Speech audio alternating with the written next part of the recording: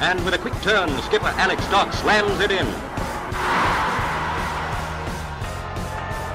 There's Lindegaard making for his back pedal. Davis looking to help it into the path of Morris. He's found him via the deflection. It's Aaron Davis. He could win it. He probably has won it for Yeovil. Oh, and it's an opening goal. What a start. Madden, after just 6 minutes, gives Yeovil the lead. Stansfield, good turn away from Trot. Goal!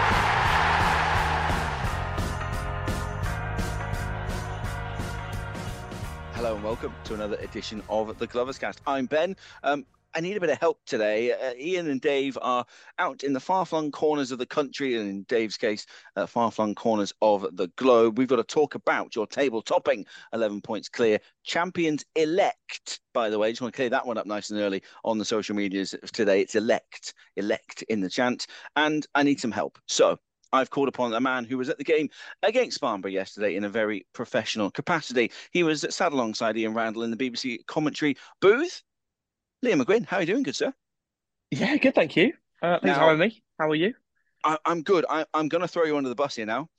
Oh, no. Can you tell the good listeners why you're 5 minutes late to this Zoom call, please? It's a bit embarrassing. It's embarrassing. No, it was completely my fault. It was all scheduled 8 o'clock. And I was driving home on way back from KFC. So KFC, popcorn chicken. Yeah. We have to succumb to the popcorn chicken. It's a disgrace, quite frankly. But I'm willing to forgive you. It's fine, because we've also got an extra pair of hands here. He was there yesterday in a thoroughly unprofessional capacity. It was in the away end with plenty of ciders along the way.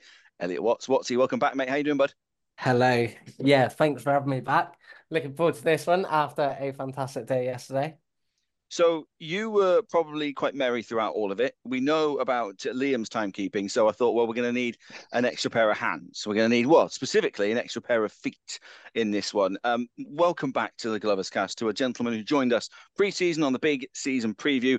And as soon as that second goal went in, I just knew we needed him on. Genuine pleasure to welcome the goal-scoring man of the moment, Alex Fisher, back to the podcast. Fish, how are you doing, good sir? How's your Sunday? Yeah, very good, thank you. And thanks for such a very warm introduction there. Yeah, lovely Sunday, very, very restful with the game from obviously yesterday and then tomorrow. So not too much on the agenda today, bar a few little family tasks. Very nice indeed. We normally like to do this quite structured. We'll go through team news, we'll go pre-match, we'll do it all in some sort of chronological order. But quite frankly, the other two aren't here to rein me in. So that all goes out the window. There is only one place to start, and that is about an hour in to the game. The score is 1-0 to the Glovers. We need a second goal. We need someone to give us a little bit of breathing room. Be honest with us, Alex, please, mate. How did that tap in from 3 yards feel? Did it feel like one of the best goals you've ever scored in your life? Yeah, honestly, it was one of the nicest half seconds between leaving the foot and knowing it was going in, because it was so close. I could ever have asked for. And to be honest, when you've been out for so long, to have such a, for the first goal or for the opportunity to be one you can't really miss. I've always gone, oh, I've never had a heck of a lot of luck for the ball bouncing in the right spots for me sometimes. And I was so fortunate that the ball literally rolled to my feet 3 or 4 yards out, and I was more than happy to do my bit and put it in. And a big shout out to Sam Pearson, who latched on to the I can't remember if it was a bit of a defensive mix up down their left hand side, I think. And yeah, good ball across the front. Tad fortunate that the ball managed to reach me past a couple of bodies. And yeah, honestly, one of the best moments. I think I saw some of the footage back today, and I think you can just see there's a second after we have a little embrace, the classic embrace with the assister, that I just looked up to the sky and just thought, oh, what a relief. And for me, a culmination of, I mean, months of serious graft. And it also wasn't just like a consolation goal. It meant something in the context of the fixture, and it was right in front of quite a significant away following. I mean, I couldn't have asked for a better moment, and really almost teared up on the walk back. So yeah, really, really proud moment for me there. Did it feel like your goal yesterday was that like accumulation of everything since the injury last season? That one defining moment if you're gonna wrap it up, put it in a Netflix documentary and say, Bosh, here you go. That felt like the moment yesterday. And like I say, it was a massive goal as well. We needed another one.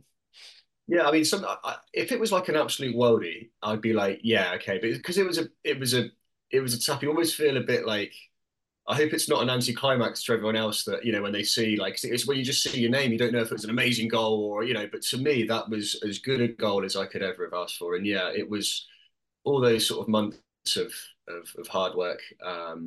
Had a little bit of a loan spell in between, try and get some minutes, you're sort of in, you're out. And then to score, it's a great feeling. And I was very grateful for the staff, the manager to trust me, to put me on, to have me start a game. Teams winning games a lot, and it's hard to introduce rotation when a team's performing so well. So to get a look in, I was very grateful. And it was a first start for a long time, bar the Bath game, and to score on it's great. Like when you're coming off the bench, you're kind of relying on a bit of luck for the ball to find you. Whereas you start a game, you like to think you've got probably 60 minutes minimum for an opportunity to fall your way. Then it's up to you to take the opportunity. So to have that extra time on the pitch to allow the moment to happen was, I was very grateful for. I feel like, I mean, unless my maths has completely failed me, the Southend game on the 1st of April will be, as people are listening to this, 338 days ago. Your last goal in green and white was 394 days ago. That little look to the sky, was there as much relief in that feeling for just that second of it's all over, that monkey's off the back? 100%. Yeah, I think that's what it is. It was a mixture of all sorts, but it's like, right, okay, I can move past it. The first hurdle was to walk again. The next hurdle was to jog again. The next hurdle was to pass the ball again. And so all these little steps. Then it was to get in the team, to come off the bench, to try and score or get an assist. They're all and I think the goal is by far obviously the last one in the catalogue of things that you try and tick off as you come back from a long-term injury. And almost had it the week before at Chelmsford. Almost had it actually in my first game back at Welling if it wasn't for a good save. And those are the sort of things that people might easily forget. But when you're the one experiencing it, you remember all the opportunities you've had along the way. So yeah, it was relief is definitely a part of it, because now you feel you go into the next series of fixtures going, I don't have to worry about that anymore. I can actually focus on being more me than a bit rigid and a bit robotic. And I defy any pro to say they're not human. Like it's you go through the same emotions as you would if you're anyone else, just because you're playing full time for a great club like Yeovil doesn't mean you're not a human being. So relief was definitely a big part of the emotions that I felt on 24 hours ago.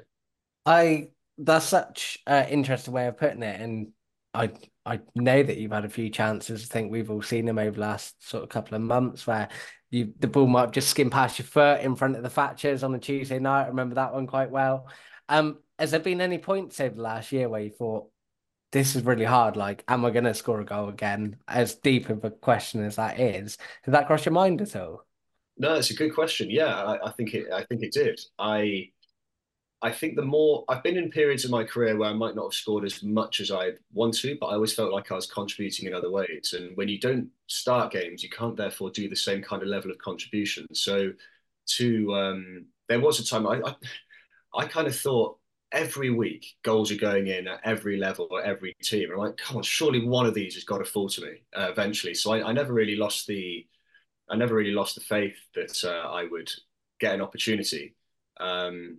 So yeah, but it did certainly make me feel perhaps a bit more nervous at times. Not so much when when the action's taking place on the field, I don't feel nervous or anxious at the time, but the emotions around the game build up. The night before, I think, oh, it's just going to be the one where I finally get a chance, or and then after the game, if you haven't, you go, oh, it's another one that I haven't contributed in front of goal. And there was an element that it was building up quite a bit, and I think it was about the right time. I think given the amount of appearances I've been making in the last few weeks, even if some of them haven't been for the longest amount of time on the pitch, but I think it was about time that I did do that, and I'm pleased that I did. Liam, can I bring you in here? And apologies if I'm throwing you under another bus on this podcast already, but you did tweet that it was quite emotional for you, and I know you and Alex have been working together and had a bit of time together, and but you became quite emotional on air. It was a big moment for you as well, and that's not a bad thing in any way, shape, or form. What were you feeling when that goal went in? Yeah, I felt like a proud dad, even though I'm probably half of Fish's age. Because, like you said, I feel like it's sort of a good time to say, but me and Fish have sort of been working on a recovery sort of documentary for the last year. So me and Fish have been quite close, sort of going through the stages of the rehab, and I've sort of seen Fish's steps. I feel like the little brother, realistically, being 18. But yeah, for me and Fish have had so many chats about, this is the day, and the final sort of stage was a goal, and it just felt like a relief off mine and Fish's shoulder. Obviously, a big release off Fish's shoulders, but for the video's sake, that was sort of the icing on the cake. So it was a really nice moment because obviously, like I said, the last year we've been working hard on this, so it was nice, really nice. God, that's an absolute scoop, is it? Wow, how I, I exciting! think that's an exclusive. I think that's a scoop. I think we have broken the internet there in one fell swoop. Liam, we've seen it in the past. You're good at documentaries as well, mate. We're going to be quite excited by this. Yeah, I don't know about good. I'd I say do. half half decent. I don't know if I was allowed to say, but yeah, we're You just it'll have. be a nice little documentary. It'll be a nice sort of year recap of the injury. I feel like it was sort of something that Fish wanted to document for himself, but I thought it would be a really nice thing to put out sort of to the public because Fish. I hope you don't mind me saying Fish, but there was certain things that I thought were incredible, absolutely incredible. The whole frame itself and how it worked. Fish was walking like 2 weeks, 3 weeks after his operation. So after was is that correct, Fish? Am I wrong? No, no, but it was actually yeah, because of the kit that I had on the frame. Obviously, it's couldn't just get up and walk, but I mean, 12 hours after the operation, I was weight bearing. And 3 days later, I was able to very tentatively walk, like sort of shuffle. And I could not believe what I was experiencing. So I kind of wanted to, when we and Liam were discussing it, we thought not just for sportsmen, anyone who has this kind of injury that has this kind of apparatus attached, or if you didn't know about it, you would know that this is a chance for you to actually get your life back from what could be quite a serious, very serious injury. Yeah, it just felt like it was worth documenting. How do you feel about making Liam emotional on air on BBC Radio Somerset? He welled up. He got all emotional for you. How does it make you feel? I mean, yeah, I heard it back as well, which was no, it's nice. As he said quite rightly, he's been alongside a lot of this.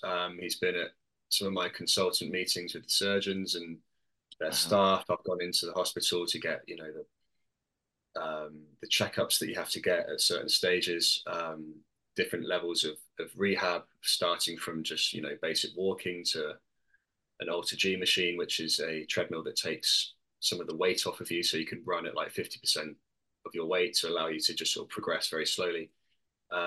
Yeah, so Liam's been along the way the whole time. So I was touched that you were emotional, and yeah, I suppose you would have seen a lot more than most in terms of it's kind of like been a partner along the way through a lot of this. So you would have experienced just as many emotions perhaps as I would have.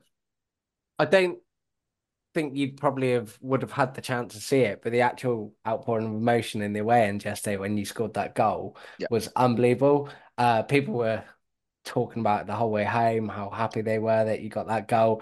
I came in from the gym this morning. My wife was crying. I thought something was wrong. She'd watched HB Source back and she was so happy that you'd scored a goal that she got emotional. Yeah, like it's had such an impact. And the chance that, like I said, you got that defining moment and that massive goal yesterday, just makes it all the more better, really. So Um, where you said about it being anticlimactic, it wasn't that at all. Oh no, so that's a bit tongue in cheek in terms of Yeah, yeah. yeah, like it is a tap in, but they all count the same. No, honestly, that's I'm really touched that you shared that because how would you know? Yeah. If you say it. So no, that's and I didn't know any of that. I could feel it from the celebrations and afterwards when you do the little three cheers thing. I got a really nice vibe, but you don't hear that, yeah, and you don't get a sense of what people are like outside of the ground. So no, thank you for sharing that. That's really nice. So I need to know, Ben, going completely off piece here, who put you forward for the three cheers? That's what I need to know straight up. So it was. I thought Witch should have done it because it's his first goal. I'd already done one at Bath for my first start a few months ago. Yeah. So no one kind of says, "Oh, you're going to do it." It's just like the moment they go, "Oh, you scored, you go," and I got pushed forward a little bit, and I said, "No, Wits, I think it's you," and he goes, "No, no, no, this is kind of your moment," which was really nice of him. Um, so yeah, between him and a few of the older players, Frank, Worthy, and the like, I thought, well, yeah, why not then? I'd happily have passed it to Wits, but he was very generous to let me have another moment on the field, which was again really, and I think that shows the kind of spirit we have as well. There's no one's big time. There's no selfishness. Everyone's kind of thinking about the greater good. They knew that would have meant something to me, so they allow me to have that moment. And it's not like, well, he could have said, well, I've scored, I want mine. And I think that's a credit also to the type of people that the staff, the managers got in as well. That you have the right personalities and those kind of things. So it was a lovely moment, and yeah, cheers, Wits, for letting me have one more moment in front of the fans. Thank you for taking us behind sort of your side of things on that goal, because I think that's a side that I absolutely love to see, and I think the inclusion of HB Source and the bits and pieces that we've had this season have really opened up a lot of people's eyes to what goes on a little bit behind the scenes. So genuinely, thank you so much, Alex, for scoring that goal and then sharing your feelings on that. If it's all right, I would like to rewind a bit because actually pre-match, Mark Cooper spoke to Ian Randall and talked about your inclusion from the start. And he said he'd kept things very simple with you. You had specific, simple instructions: stay between the goalposts and run at goal. I'm imagining there might have been a touch more to it than that. When did you find out you were starting, and were there anything more to those instructions? So we worked on certain things during the week, and you never truly know if you're going to start until sometimes the day before, sometimes on the day, sometimes perhaps earlier in the week. It does change depending on fixtures, injuries, things like that. So there's loads of variables. But I had an inkling from midweek that I would be certainly in contention for a start. I think because I've always been kind of heart on sleeve, willing to run a lot. I can sometimes maybe run out of position once or twice. I think the manager said, look, I don't want you coming short.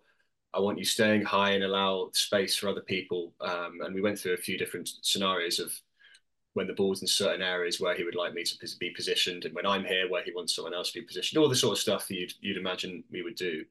And yeah, the instructions were pretty simple, which was just to stay high on this particular occasion.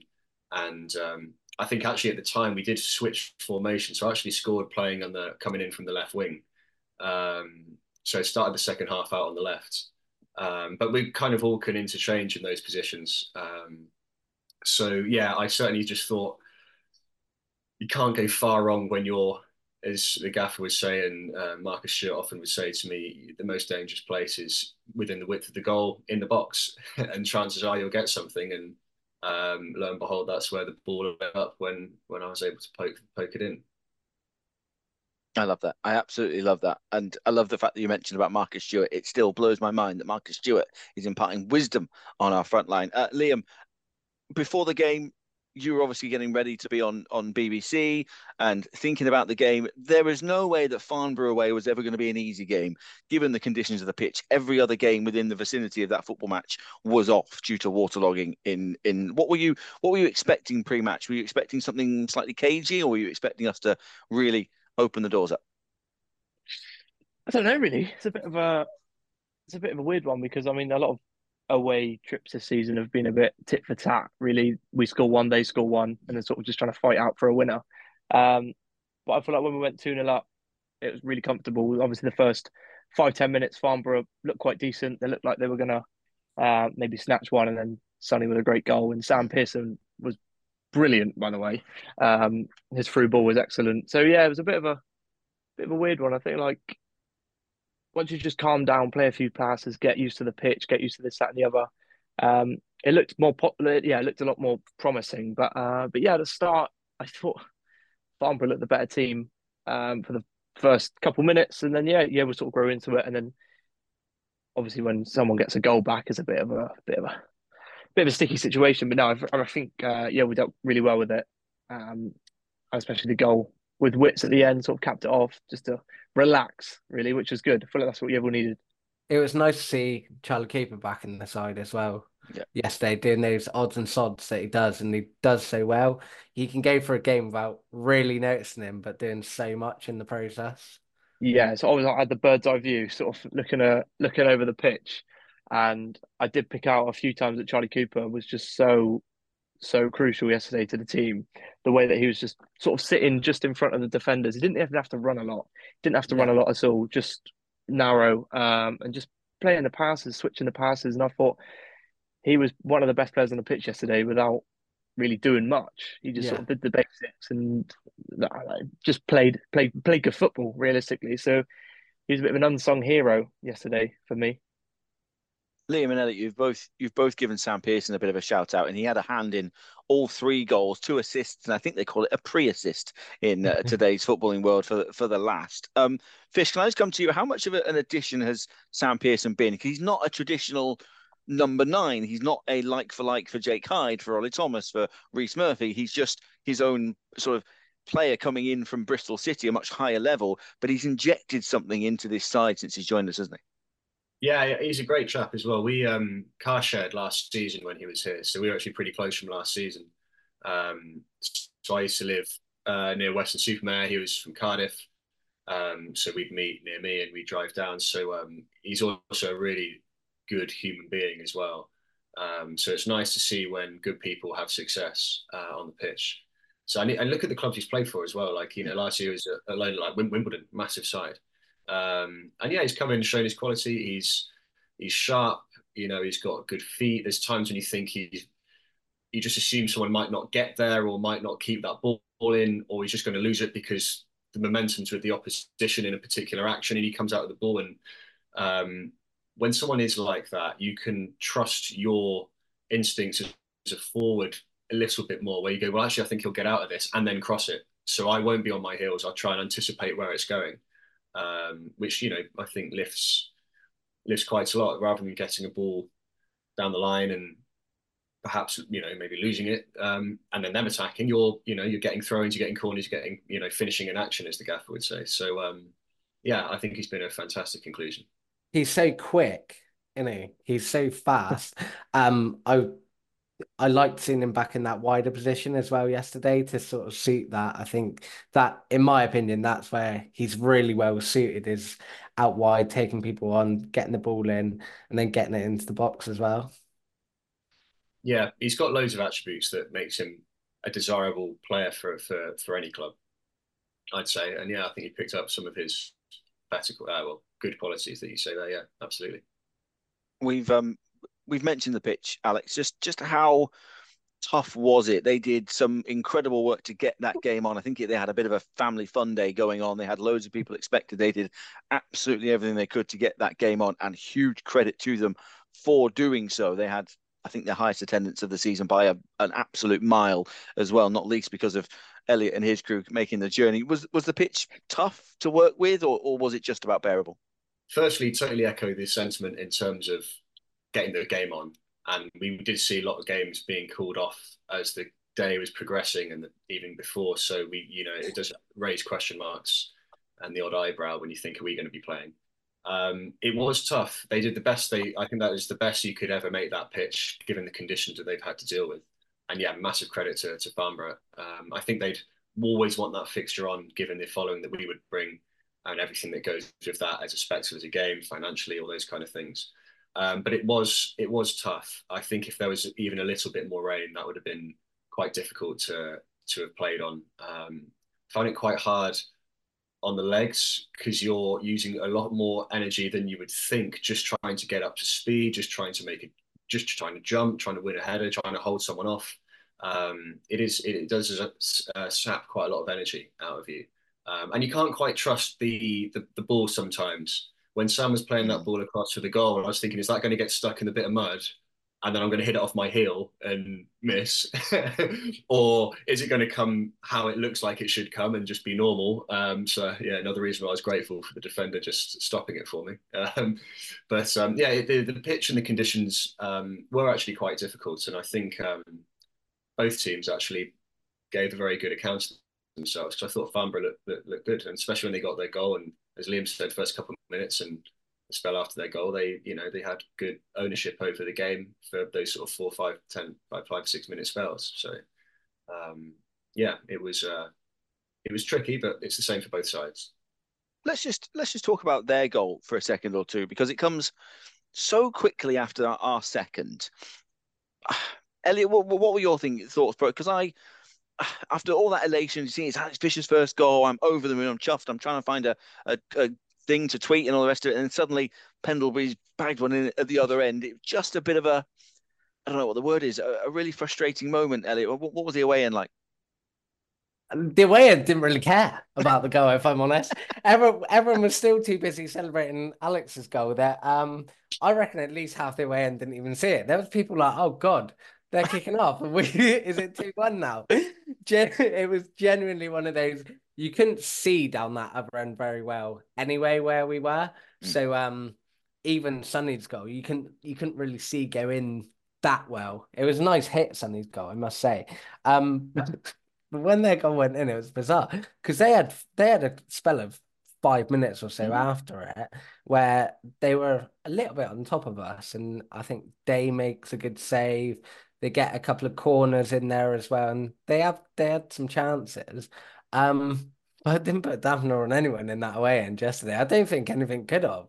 Genuinely, we could have come away with a draw, and I don't think anyone would have been that bothered yesterday. It was bizarre. On the Farnborough goal, every single throw in that they had was incredible. Yeah. That's the one thing I would really hype up about Farnborough. Their throw in, I think it was number 6. Completely forgot his name, which is bad because I was doing the commentary. But every single throw in was literally like a free kick. It must have been playing. It must have been absolutely awful trying to defend it, especially to the latter stage of the game, the last 15, 20 minutes. I think Yeovil had all of the men back in the box trying to defend it because they were they must have been awful to defend because every single one of them was inch perfect onto the penalty spot, which is horrible. Every week at the moment, we go somewhere where a team's got long thrower. I'm sure that's just a thing the whole way down the level. How difficult is it, Alex, to set up when you know that that's going to sort of come our way no matter what you do? They're going to get throw-ins, happens, and you've got to deal with it almost like a corner. How odd is it have to set up like that? So something that's when you start to do their analysis on the next team, you will know if they've got a long thrower. So we knew they had a long thrower, and the main thing they say is just don't kick it out for a throw-in within the goal. It's quite simple, but there's times when you were defending. I think I put one out for a throw-in inside the 18-yard box, distance from the about 15 yards out, because I couldn't risk putting it where I wasn't sure if someone was behind me and it gets blocked and comes back out. So often, you try and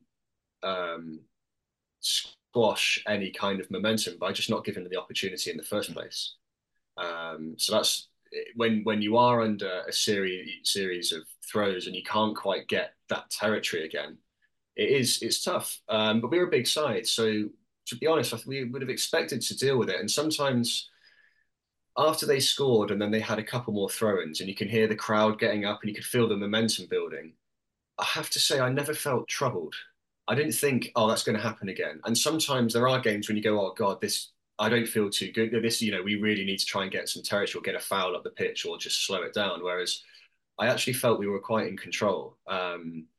Obviously, you don't get that as a fan. You don't know how the feeling within the group when you're on the field. You just see what's going on. But yeah, I think from a forwards point of view as well, especially being taller. The one thing I don't like about them the most is that it's an extra 50 yards to run back and then 50 yards to run forward. It's like when defenders come up for a corner, they've got to run back to the back in. So yeah, and I think there's a bit of onus on certainly myself and Frank and Wanners and Morgs to deal with those moments. So the more you can limit them, the better. But yeah, often a good thrower is probably better than a good corner taker because you can be more accurate. You talk about feeling comfortable, and actually, it's something that we've said so many times on this podcast throughout the course of the season. How much easier does it make it knowing you've got that steady back five behind you in some way, shape, or form? Because we are going to go to places, and they're going to have spells, 10 minutes, 20 minutes. They're going to have a threat. That's the nature of football at any level. But the way that Smith, Wannell, Williams, Whittle, Joe Day, and then the guys that have come in and done their bits and pieces, the consistency they've shown, it must give the entire group, and probably Elliot in the stands and Liam in the comms box, just so much confidence that we can deal with those things. Yeah, totally. There's times that balls will go into dangerous areas, and this it's going into the strength of one of those players. So you go, oh, he'll deal with that. And worst case, it's a throw-in. Well, it's not like it's going to end up, and it's the very rare occasion that it leads to an action against our goal. And I think I referenced it very briefly in my post-match interview that it's amazing to get the plaudits and it's great to be part of that side of thing. But, it's the side of the game that doesn't get the recognition perhaps I think it is recognised, but you don't go after a game and say when you scored 3 goals or how was it defending the box in the last 5 minutes. So yeah, that kind of recognition, it's nice that you guys would notice it. And I think it's appropriate for me as a player to say it, that it's a real, I don't know how you call it. It's not really a confidence boost because you know that it's like a peace of mind, I'd say. Yeah. Like they're going to do their job. And it's not just how they act, it's what they're saying at the same time. You can hear it. They're saying the right things. It's been well drilled. We know what we need, what we want to do when certain scenarios happen. And it's not like it goes quiet. And if it goes quiet, you're like, oh God, someone needs to say something. We're not sure what we're doing. When everyone's on the same wavelength and shouting instructions that are all very similar to each other, you go, yeah, we've got this. And I mean, that ball, the law of averages would say that, yes, they probably would have deserved a goal from how many throw-ins they had. But it did require it to just fall perfectly to one of the guys. It's not like they opened us up. Rarely, I think this season we've said has a team opened us up and scored a goal where you go, wow, they had the better of us there. It's always been maybe a series of 1 or 2 of our own mistakes or something like that, where it's just playing percentage football. So credit to everyone involved in the defence and for doing what they do, for sure. Liam, you kind of portrayed that actually on air. You and Ian Randall, I thought, were brilliant at getting that message across, that there were spells where we were under something of a cosh, but actually at no point did it ever feel completely drastic. At no point was I ever on the edge of my seat wondering, oh my God, Farnborough are going to score.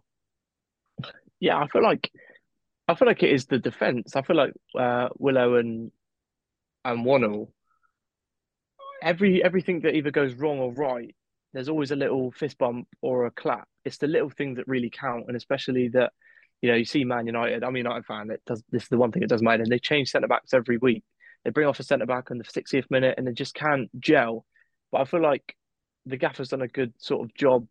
It's been hard, obviously, getting rid of Staunts and stuff, and Sendles White is gone, and there's not really that backup for centre back at the moment.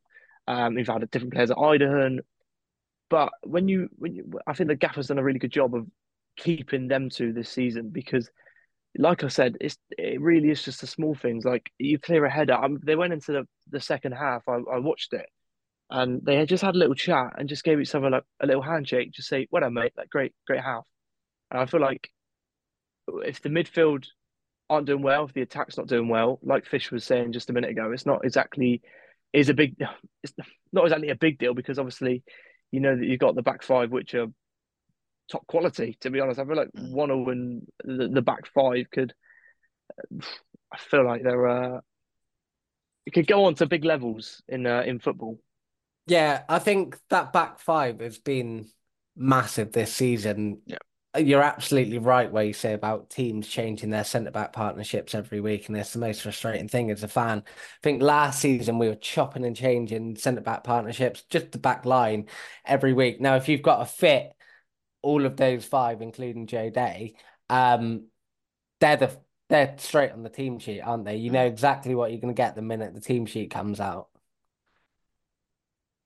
You are Yeah, indeed. And yeah, then you've exactly. got someone like Jay Folston to come in and just do any one of about four different roles in that position. You've just got that bit of um, solidity, and as Alex touched upon, you just kind of have that peace of mind that at the very least, it feels like we're never far away from a 0-0. I'm looking at the clock here, and I kind of want to move things on because people are listening on match day morning, and I want to have a little chat about Aveley because obviously it's slightly different, being a 48-hour turnaround. And one thing that Mark Cooper said after the game to Ian Randall, when asked if players were in on Sunday, he said, "We haven't decided yet. I think we need to trust them." Alex, can you confirm? Were you trusted to have a nice, responsible Sunday afternoon?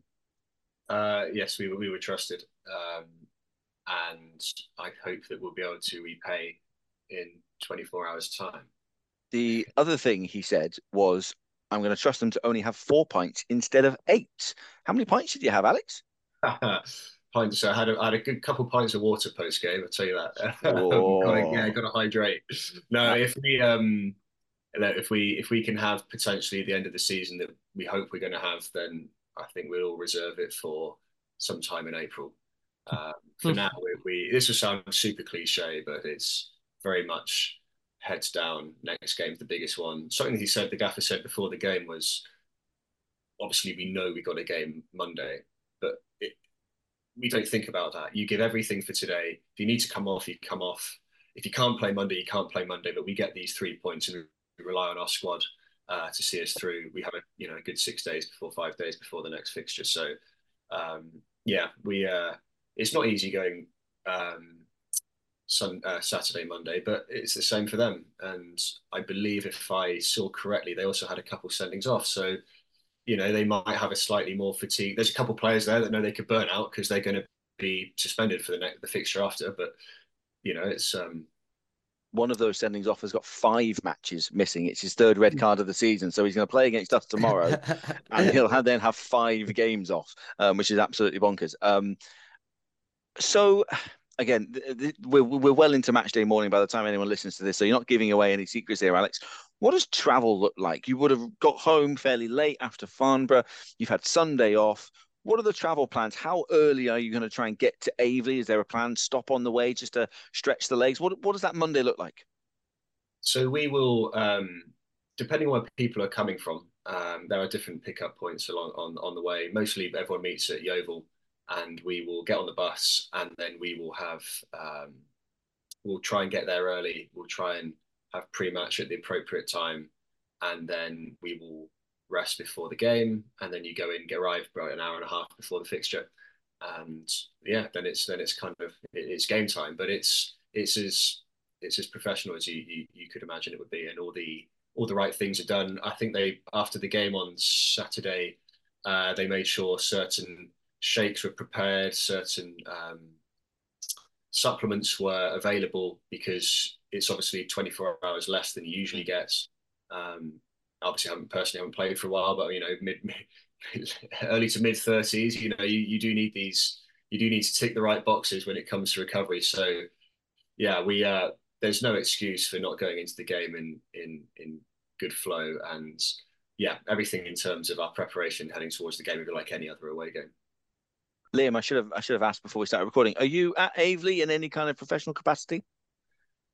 No, I'm gonna have a week off before I recover for Weymouth. I think it's the first time this season, Weymouth, that I'm gonna go as a fan. So no, I'm not gonna go to Waverley. I think I've got Slough commentary, and then maybe Braintree as well. So hopefully, as a Glovers fan, who knows? It may even be the league may be done by then. So yeah, I'm joking. But yeah, it'd be nice. Braintree as well. Obviously, Charlie Wakefield's there, so be good to see him. Hopefully,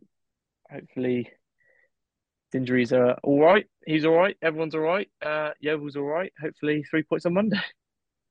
Elliot, when the season began, I was probably one of thousands of Yeovil fans that thought, "What on earth is an Aveley?" But they've surprised a few teams, haven't they? They've put on a bit of a show. They're kicking in about the playoffs. They currently sit ninth, 56 points in what is becoming one of the tightest playoff sort of scrambles in any division in the land at the moment. There's no sense that this is going to be an easy one, is there? No, I think tomorrow's a tricky one. I, like you, Ben, had never even heard of it as a place, with all due respect to them, until May when we were looking at the teams we might play this season and realised, oh, a team called Able have come up. I didn't even know it existed. I still had to go on maps again today to check quite where it was. I don't think tomorrow's going to be an easy one. No, they're more used to that Saturday, Monday. They get those Monday week games, so it's more common for them. They're probably not in the same form that they were in at the start of the season when they were an absolute flyer. Um, I think if we go out there and sort of play like we did at the weekend, we should be okay and we should come away with something. There's obviously another massive game as well going on in the league tomorrow night, which That was my we next may question. as well talk about. Chelmsford Worthing. That's an absolutely humongous game for our sort of, if we want to talk and we want to look ahead to if, when, whatever regarding winning the title, the outcome of that game tomorrow could actually shape what the next month looks like for us. Alex, I know the party line, and Sonny Blue Everton was perfectly down the party line yesterday in his post match with Ian Randall. He said, "We don't worry about other teams. We don't look at the other teams." I don't believe for one second, if tomorrow goes well for Yeovil, there isn't somebody in that changing room that's going to have a quick glance at how Chelmsford versus Worthing went. Someone's going to have a look, aren't they? I mean, yeah, you look at the fixtures, you look at the results, but I think a one of the overriding things that have been said over the weeks is the closer we've got to this time of the year, the easier it is to get distracted. And we've made a real point of trying to not do that. So obviously the gaffer's won leagues in the past. He knows what it takes to he's been here before, and some of us might not have been. So that kind of guidance is pretty crucial. So yeah, I would check the results. You do to see what happens, but not in a way that you go, oh God, what have they done and how does it affect us? It's just, oh, I see they've got that result, or they might have lost, or whatever. If it's I don't know what a good result would be next week, but as long as we come away with a positive performance, and I think this year, at this time of the year, it's more about you want to play well, you want to score lots of goals, but it is about winning the fixture. So if you can go there and win the fixture, it just makes it harder for other people. It keeps that momentum going. And I think if you're the other teams, you go, oh, Yeovil have won again. Yeah, we just like to focus on what we can. So yeah, I very much toe the same line as Sonny and the team. Tricky day for, sorry, Ben. No, go on now. Tricky day for Worthing though tomorrow, isn't it? Because that's their first game since their manager moved on, isn't it? Yeah, so he went to York, right? Yeah. I mean, to be honest, I don't really know what a good result there would be. It would be Worthing winning, I think, looking at the table at the moment. Yeah, Yeah, probably, because that would move Worthing to 65, Chelmsford would stay 67, and obviously our result, if it went well, would take us to 81. So it would start to open things up. I don't think a draw is particularly terrible either in that game. I think what Fisher said, and I think maybe what we're hearing more and more of is if we win, the gap is 11 no matter what. Mm-hmm. It's that simple. And if we, how many times have we said it on this podcast? If we do what we do, it doesn't matter. It absolutely doesn't matter. I'm looking forward to it. It is worth noting, by the way, if anyone's read our website, it wasn't originally down listed as a streamable game on National League TV. However, that has changed. It is now available as part of the midweek package. So if anybody isn't making the trip to Aveley and wants to spend £9.50 to watch the game, they can do via National League TV. Usual commentary will be available BBC Somerset and via Three Valleys Radio. But if somebody wants to watch it and spend £9.50 for the privilege, they can do so. The clock is ticking towards 9 p.m. There's a couple of things I want to mention before we take the questions. Firstly, you may have seen the Gloverscast has launched a very small range of stickers. Ian trying to raise a couple of quid to keep the costs of running Gloverscast and the website. We pay for the posh Zoom that allows us to go more than 45 minutes. We pay for hosting the website. So if you want to have a look at those, you're more than welcome to do so. And secondly, Chris, Green and White Goals Chris on YouTube is doing his charity miles, doing great stuff daily, every day in March. He's going to walk and run up to 140 miles, I think it is, for Samaritans. And we all know what anniversary comes up at the end of March, start of April with regards to Lee and obviously other Yeovil players and people that we all think of at this time of year. Good work for him. You can find the link for his Just Giving on the bottom of any of our articles. Right. It is time for, oh no, there's one more thing. First Wednesday of the month is coming up this Wednesday. That means it's Glover's Pass Wednesday. If you don't know what that is, you're new here to the Gloverscast. Every month, first Wednesday of every month, we speak to a former Yeovil Town player and do it as an interview.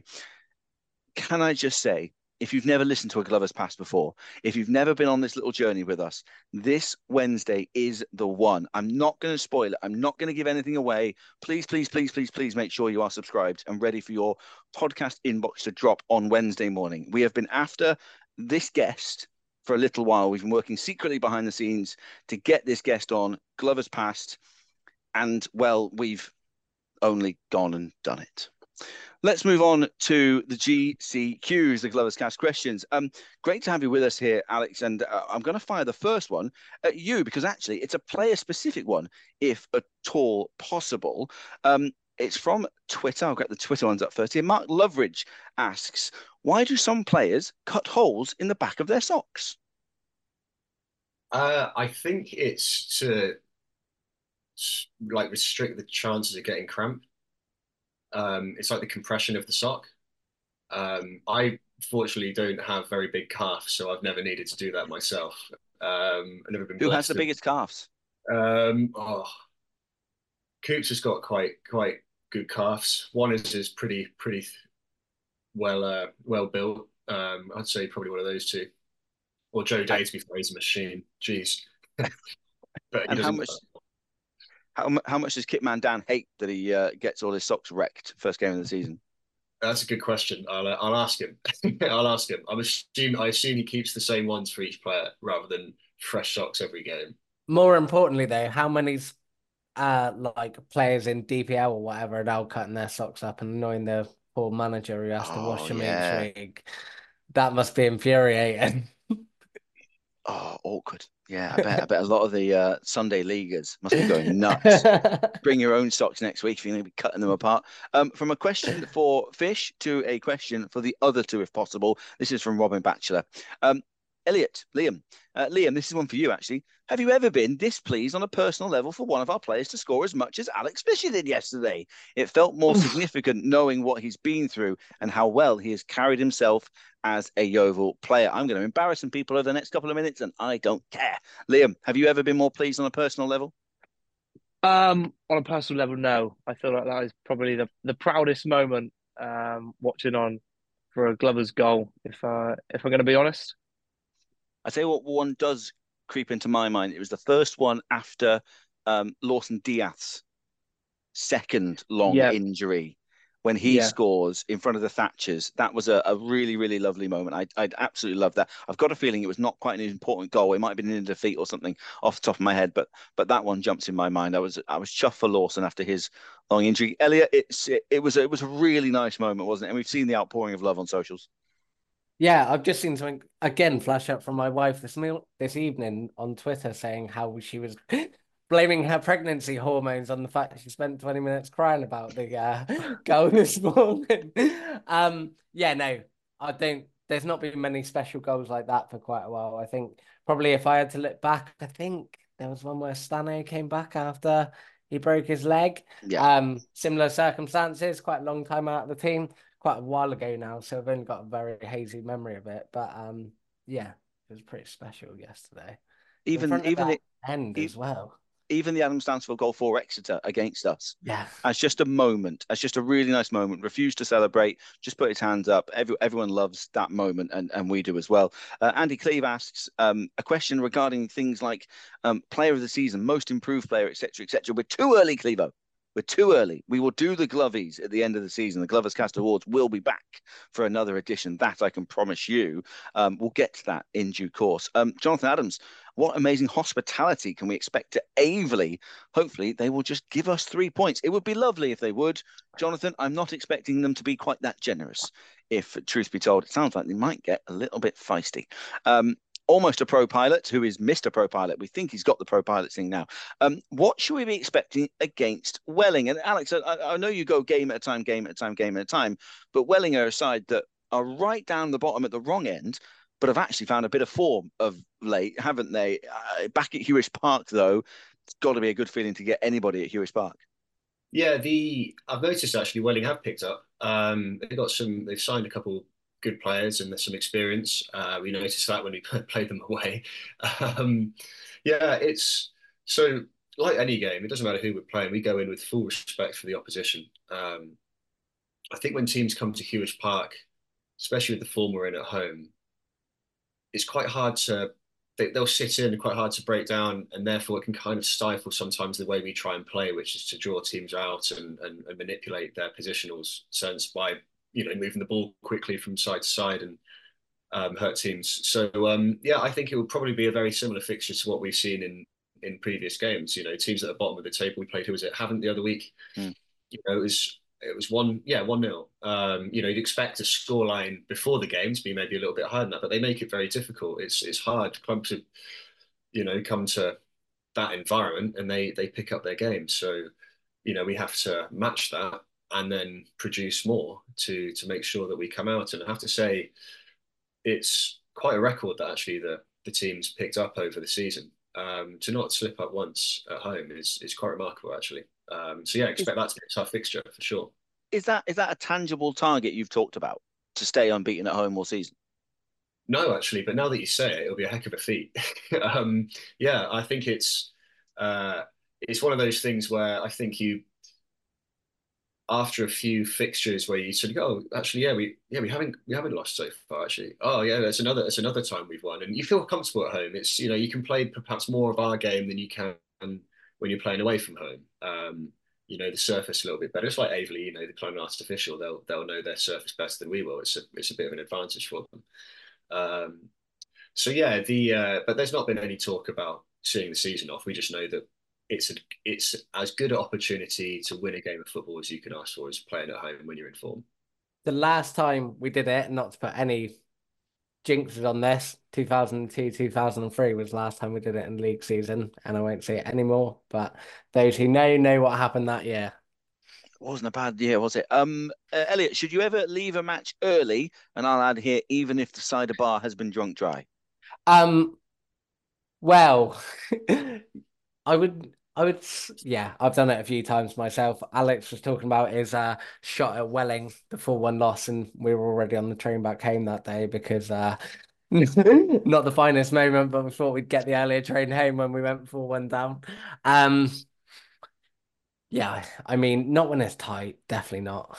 And yeah, that was just one of them days. Going back to Welling though, you should have a look at their head-to-head against teams in the top 6 because it's phenomenal.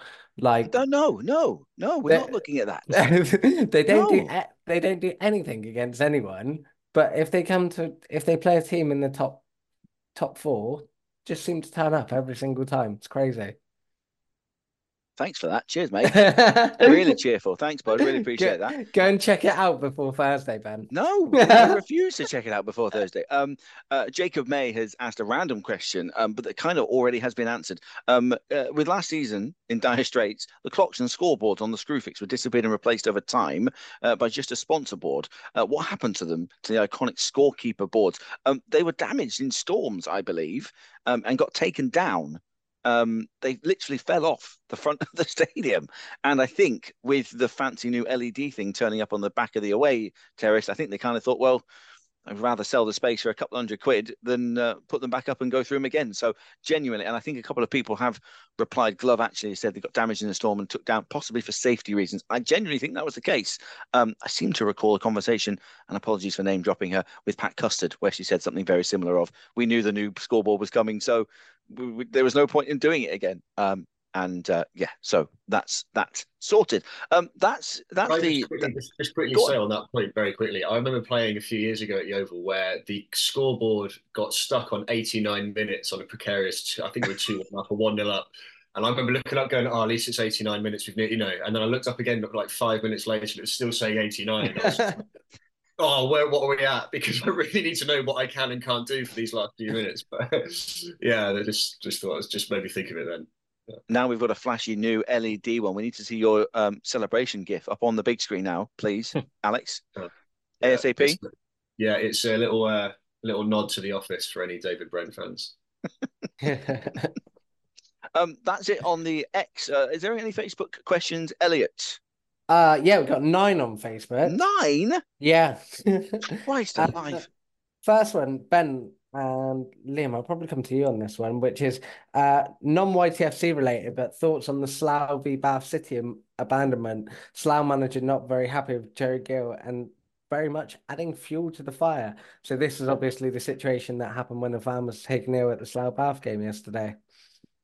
Yeah, I did see that. We got on the headphones about what happened, but I drove back, stopped for a KFC, and I think I just got back and actually fell asleep. So I don't actually know what happened. I saw a lot on Twitter about things happened and a lot of point at Jerry Gill. I don't really understand it all. Yeah, it's all a bit strange, isn't it? First things first, we should say that Slough have said that the fan is okay, and was okay and responding at the very least before the ambulance arrived, was taken away in an ambulance and was checked over and will be okay, which is great news. I think there's a suggestion, and it is just a suggestion, that Slough were winning 4-2 at the time, and I don't think Jerry Gill was overly keen on getting his Bath side back out there. Bath City have been through some stuff, haven't they, with Fletcher, who had a really bad head injury, didn't they? And there's a part of me that wonders if there was players in that dressing room who have been through horrible moments and not knowing and stuff like that, if they're not in the right frame of mind to go back out there. And as a football club, we can attest to being through some of that quite a lot over the past few years, not more so than with yourself, Alex. You know, serious injuries happen and serious incidents happen. The fact that it's got a bit messy doesn't sit comfortable with me, if I'm honest with you, El. No, I don't think the public slandering of one another looks No, very. No one really comes out looking okay from no, that. I think no. they should be able to settle it privately. And the ref said this, they said that. It's a bit tedious already, I think. Yeah. Move on. Next question. I'll move on. We haven't got 9 questions. Some of them are comments on Oh, thank God. questions. And one of them says good luck on your own, Ben. But Oh, obviously cheers, there's Kevin. 4 of us today. I've got the So cavalry. Don't worry, Kev. I got the cavalry. So we've got one that asks which 2 teams from National League South and National League North do you think will make promotion, and who would you like to see make it?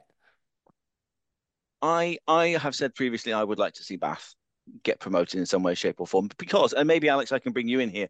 Those 2 games against Bath for emotion, for a little bit of local rivalry, for being important because they are promotion contender versus promotion contender. They felt like big games, and obviously it helps that we've come out on top in both of them. Absolutely.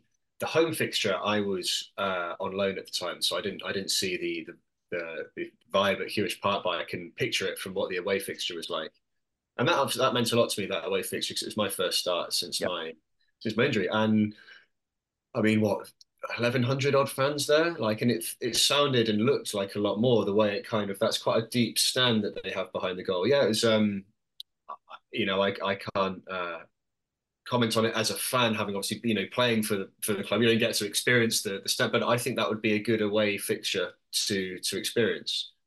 So yeah, if let's say hypothetically speaking, that's one next year, then that would be one that I think would be a really good one for both sides and both sets of supporters. I'd like to see him do it. It's a nice Christmas fixture, isn't it? In a Yeah, it's league Boxing where, Day sorted, isn't it? yeah, there's probably not going to be many of them in that league next year. Boxing Day at Bath, New Year's Day at home, something like that. That would be quite nice, wouldn't it? Liam, any grounds you want to tick off? No. No, not really. Yeah, that's a no. Excellent. Move on. We've got great. From the north, Tamworth are in a virtually the same situation as us. They need 6 more wins to be mathematically secure. We need 7 more wins to be mathematically secure, and that is assuming that the second place team in both divisions is absolutely perfect between now and the end of the season. Scunthorpe are in second place there. I've got a soft spot for Scunthorpe. I like Scunthorpe. It was at Scunthorpe the season in 2012 where we went up there and absolutely routed them 4-1 with Gozi Ugwu. That was a day where I felt like something was happening, and we ended up getting promoted that season. So I've got a bit of a soft spot for Scunthorpe. There's a couple of big names. That's Chester in that division. I'm not overly worried about who does go up from the National League North, but Tamworth looks set. I'd be very shocked if Tamworth don't end up winning that title. But I've got a soft spot for Scunthorpe. What's the worst long away day from Yeovil, Alex? You've done a fair few hours on coaches in the past. I would say one of the worst ones I experienced, not necessarily for distance, because you've had your Gatesheads and your Carlisles of the world, but we once played Grimsby away. We won 1-0, and Mari Patrick with a 80 Oh odd yes. minute winner. We travelled up the day before like you would for a fixture like that. And the traffic was so bad on the M5, it took 4 hours to get to Gordano. It then took 45 minutes to get from Gordano just to the roundabout to leave the services. We must have got there about 10:30, 11 o'clock. And we kind of, at the hotel that is the far end, and we kind of had that like siege mentality. We're like, well, we don't use it as an excuse, and what a story it would be to come away with a victory here. At the time, we were playing out from the back. We'd had quite some success, and they deliberately didn't water their pitch to make it sticky. So it was like, well, that's a compliment for us, but it also, it does nullify a bit of our threat. So that all in one was one of the worst away journeys, but one of the best as well. Nice. Good story. Good story. Who do you sit with on an away journey, Alex? I'm with towards the front with Joe Day and Michael Smith, Ah, the oldies table. Yeah, it's weird saying that because I'm always pretty feel like I'm 15 years old, but yeah, a few grades started to come through on the hair, and yeah, now sitting closer towards the front of the bus. And he just gets to listen to Michael Smith's dulcet Northern Irish tones. I could imagine listen to being able to sit oh, there the whole time. Like, I I could just listen want to to that. ask him about his international career. I think the guy's such a gent. Like he's too modest to ever talk about it, but I try my best to poke some anecdotes out of him. oh, Love it. Love yeah, it. I'd be chewing his ear off the entire time, I'm sure. Who do we want to see come down, or who might we see come down from National League? I think Woking are banging trouble. Oh, they are in trouble, aren't they? And I had them pre-season, bit of my Darren Sal love-in, I think, has done me over. But I thought they were set for a really good season. But yeah, it looks like they're in a spot of bother. Looks like, unfortunately, Oxford. Alex, maybe I can come to you here again about Oxford. It's such a tough ask for any team that's jumped up, especially in Oxford's situation. You went there for a month and played a couple of games and tried to add something. What's it like there? Are they having a tough time? They are. I mean, I was there as also when I was about 15, 16 years ago. So Yes. I know the club from growing up around there, and it's a small club. It's a really community-driven club. It's the sort of place that when we turned up for one of the games in the evening, we couldn't go on the pitch to warm up until the kids had come off it and the goals were put to one side. That kind of thing. Like it's really in a nice way. Like it's a really warm place. It's really inclusive. And I think they perhaps had maybe a bit too much success too quickly.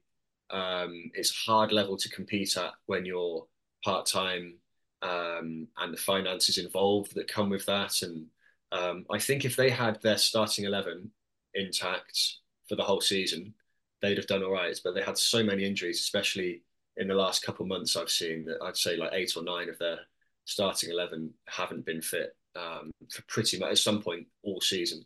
There's always been a lot of the core that got them to the level they're at. So I think it was a tough ask for them to stay up, and I think it's odds against now, given the games they've played. But it's I think it's such an achievement that if you're from the area, to say Oxford City Oldham was a league fixture this year, 10 years ago, you'd been like, what the hell? Like so, yeah, like real pride and admiration for the club for what they've done. And yeah, when I was there, I saw so many good signs to think that they're now.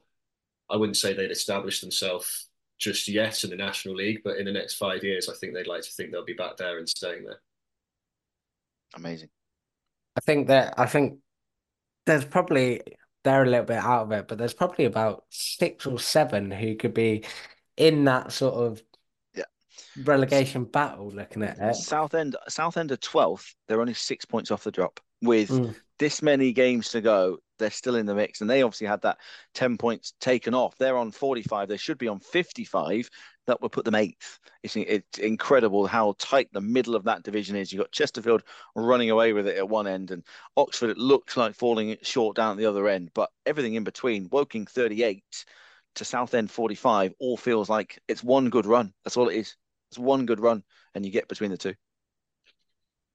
Then our final question is regarding us allowing teams back into the game when they went 2-0 up. I think we've addressed this throughout the podcast already. However, I want to add a little bit of a stat to this. So when we've been in the lead this season, Someone's done his prep. been at least 1-0 up. I think there's only one instance where we've been winning the game where we've gone on to not take at least a point away from said game. And I believe that was Welling. I don't believe there's any other circumstances where we've been in the lead at a game and lost. That's how we play this season, I think. I think you should get pretty comfortable with it. And we even showed in that Western game the other week, and what Alex mentioned earlier, we can defend our bit box pretty well if a team gets one of those goals and gets a little bit lucky, where we're not putting ourselves bang in trouble. Don't know if anyone wants to add anything else to it, but I was going to ask actually, Alex, because there is a frustration about when you concede a goal after you go into a good position of 2-0. But I imagine that frustration is felt none more so than within the group itself, right? It's all well and good us getting frustrated that we've conceded a silly goal or switched off for half a second, but you're feeling that 10 times more than we are, surely. Yeah, yeah, I can't really add to that because you do.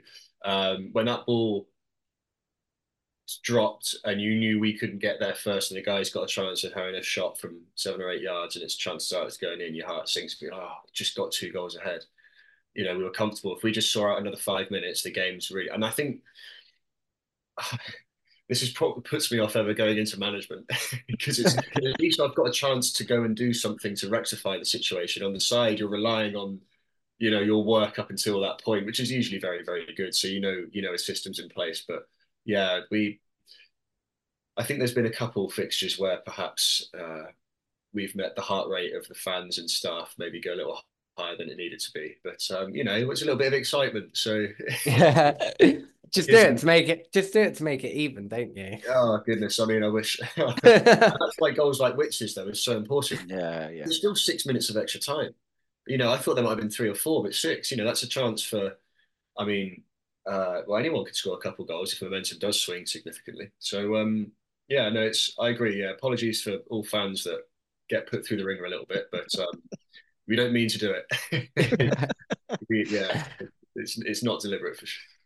Let's think about wrapping this up. Alex, Aveley, today, as people are listening to this, you'll probably be on a coach heading that way already by the time people are downloading and listening to this.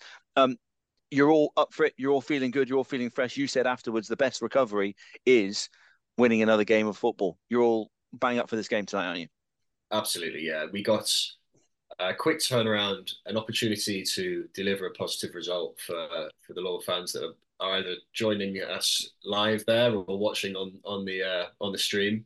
And yeah, it's another opportunity to get 3 points closer to our target. So yeah, really positive. Everyone's feeling good.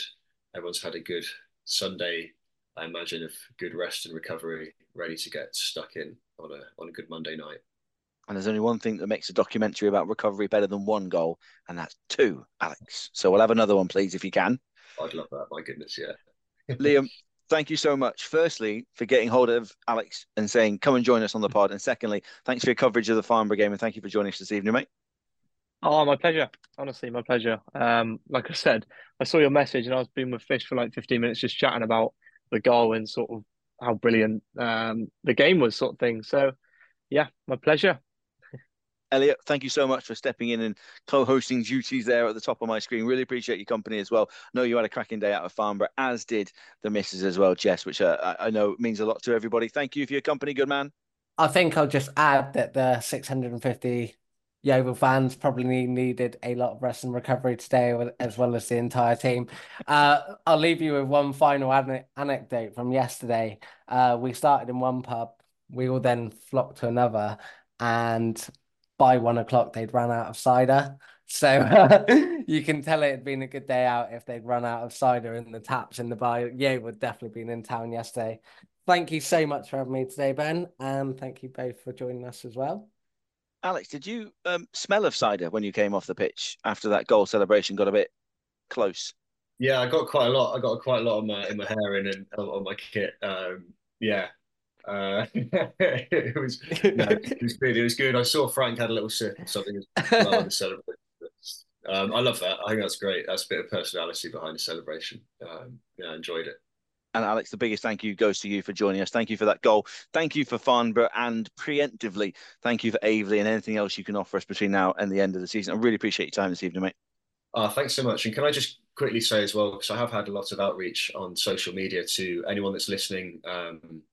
Like, it's hard to get back to messages. There's quite a few that have come through, and hearing some of the sentiment you said tonight as well, Elliot, and I'm really humbled by it. And I'm very grateful that you guys have made such a big deal out of it. I feel a bit.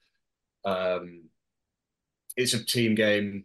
It's a team performance. It's a team win. I've had my personal moment, which was really nice, and I'm really grateful for everyone that's reached out. And thank you so much for everyone that's got in touch. But I'm just delighted to be part of this great club and just be a cog in the machine that's hopefully, moving on to some positive things in a few weeks. Alex Fisher, the nicest man in football. That's all for this evening's Gloverscast. Thank you very much. Go out to anybody who's heading to Aveley later on this evening. We'll be back on Thursday with the full complement ahead of another home game at the weekend. Thank you very much for tuning in to the Gloverscast. And with a quick turn, skipper Alex Dock slams it in. There's Lindegaard making Forrest backpedal. Davis looking to help it into the path of Morris. He's found him via the deflection. It's Aaron Davis. He could win it. He probably has won it for Yeovil.